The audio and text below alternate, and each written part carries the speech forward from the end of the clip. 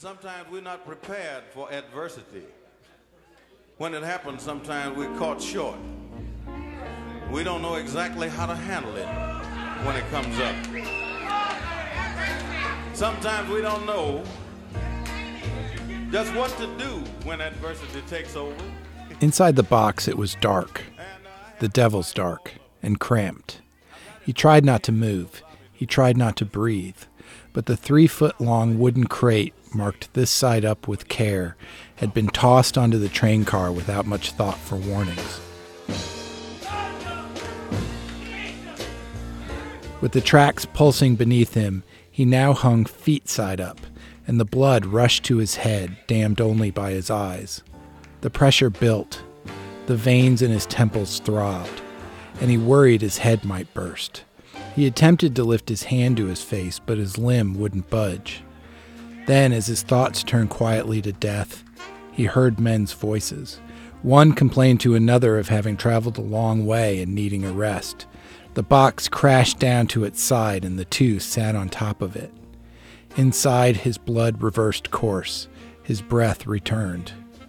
"What do you suppose is in there?" one of the men asked. "The mail," the other replied. And he was right. The box was addressed to Philadelphia, or, put another way, to freedom.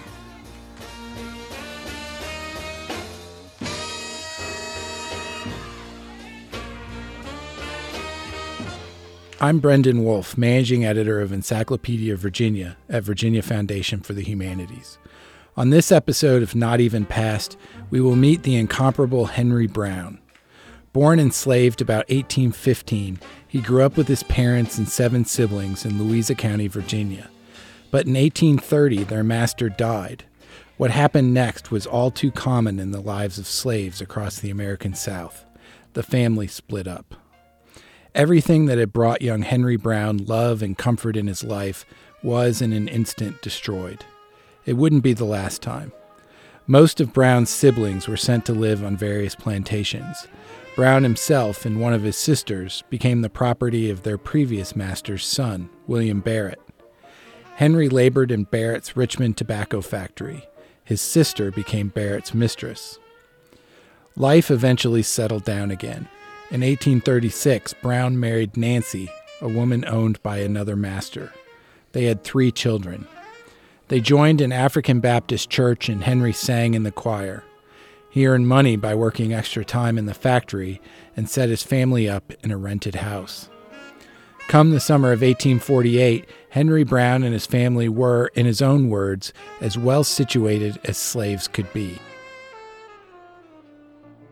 One morning in August, he left for work as usual, but while he was gone, pregnant Nancy and the children were taken from their home.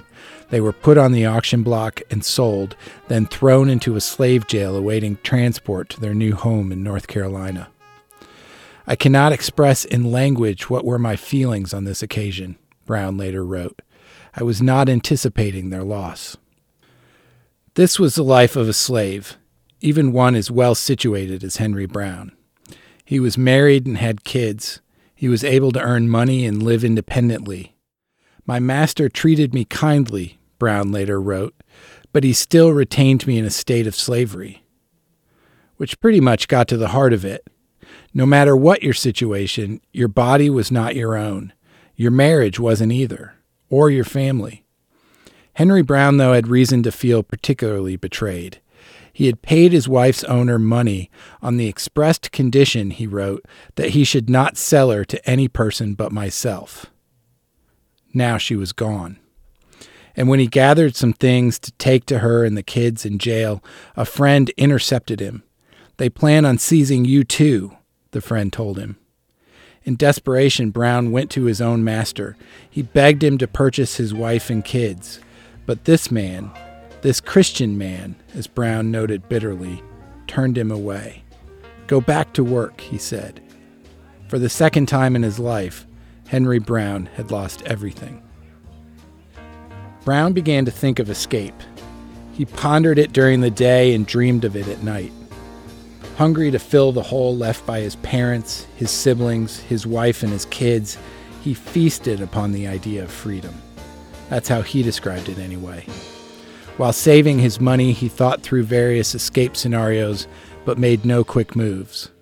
Then one day, Brown had an epiphany while working at the tobacco factory. "The idea suddenly flashed across my mind," he later wrote, "of shutting myself up in a box and getting myself conveyed as dry goods to a free state." It was a preposterous idea. How would he fit? How would he breathe? Who would mail the package and who would receive it? What if, en route, someone were to turn him upside down? Brown took the extraordinary but necessary risk of bringing two people in on his plan.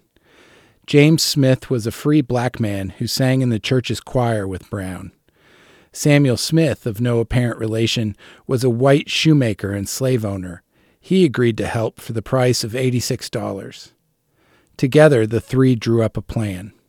Even if it worked, Henry Brown could never fully recover what had been stolen from him. But if it failed, that would have meant losing everything for the third time.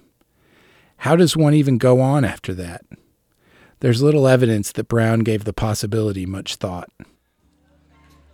Now was the time to put the plan into action. Samuel Smith wrote a letter to the Anti-Slavery Society in Philadelphia, asking them to receive the box. The other two conspirators hired a carpenter to build a wooden box with air holes and a pouch of water. Worrying that he might be missed at the tobacco factory, Henry Brown doused his finger with sulfuric acid. "In my hurry," he later wrote, "I dropped rather much and made it worse than there was any occasion for. In fact, it was very soon eaten into the bone." He showed the gruesome injury to his supervisor, who gave him permission to take time off. "The box which I had procured was 3 foot 1 inch wide, 2 feet 6 inches high, and 2 feet wide," Brown later wrote. "And on the morning of the 29th day of March, 1849, I went into the box."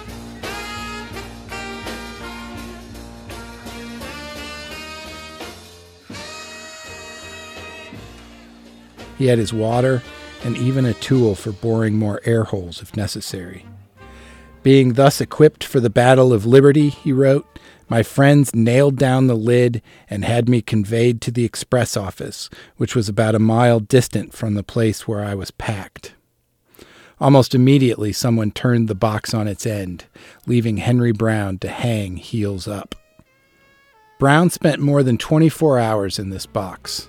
A piece of mail wending its way from Richmond to Philadelphia, 350 bumpy, often terrifying miles by train and by carriage. He struggled to breathe. He suffered the effects of an acid-soaked finger. But it was the last time in his life Henry Brown was an object, nothing more than a piece of property to be shipped. Upon arrival, his box was placed on a wagon and taken to the house where an anti-slavery activist had arranged delivery. Brown later described what happened next. "A number of persons soon collected round the box after it was taken into the house, but as I did not know what was going on, I kept myself quiet. I heard a man say, 'Let us rap upon the box and see if he's alive.' And immediately a rap ensued, and a voice said, tremblingly, 'Is all right within?' To which I replied, 'All right.'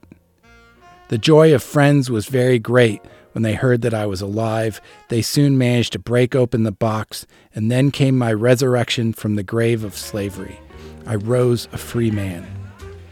In the months and years that followed, Henry Brown became something of a celebrity. He changed his name to Henry Box Brown and published not one, but 2 memoirs. He sang professionally and published the sheet music to a song he had supposedly sung while emerging from his box.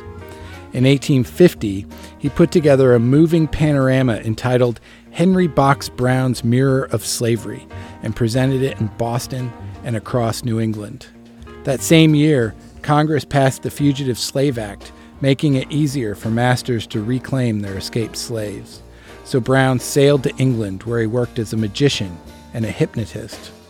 Professor H. Box Brown, available to mesmerize individually or in groups. And everywhere he went, he carried that box of his. Everywhere he went, he popped out, singing and reliving that exquisite moment of freedom. A A kind of magic was at work, he seemed to be telling his audience, for a man to reinvent himself this way, from slavery to celebrity in just over 24 hours and 350 miles. But it required remembering the trauma of slavery first, of being in the dark, the devil's dark. Never forget my family, Henry Box Brown seemed to be saying.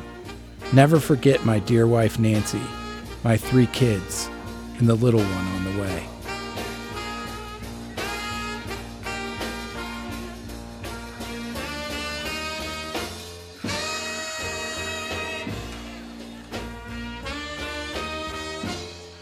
To learn more about Henry Box Brown and to read a 6-stanza commemoration of his feat that Brown wrote and published himself, go to encyclopediavirginia.org.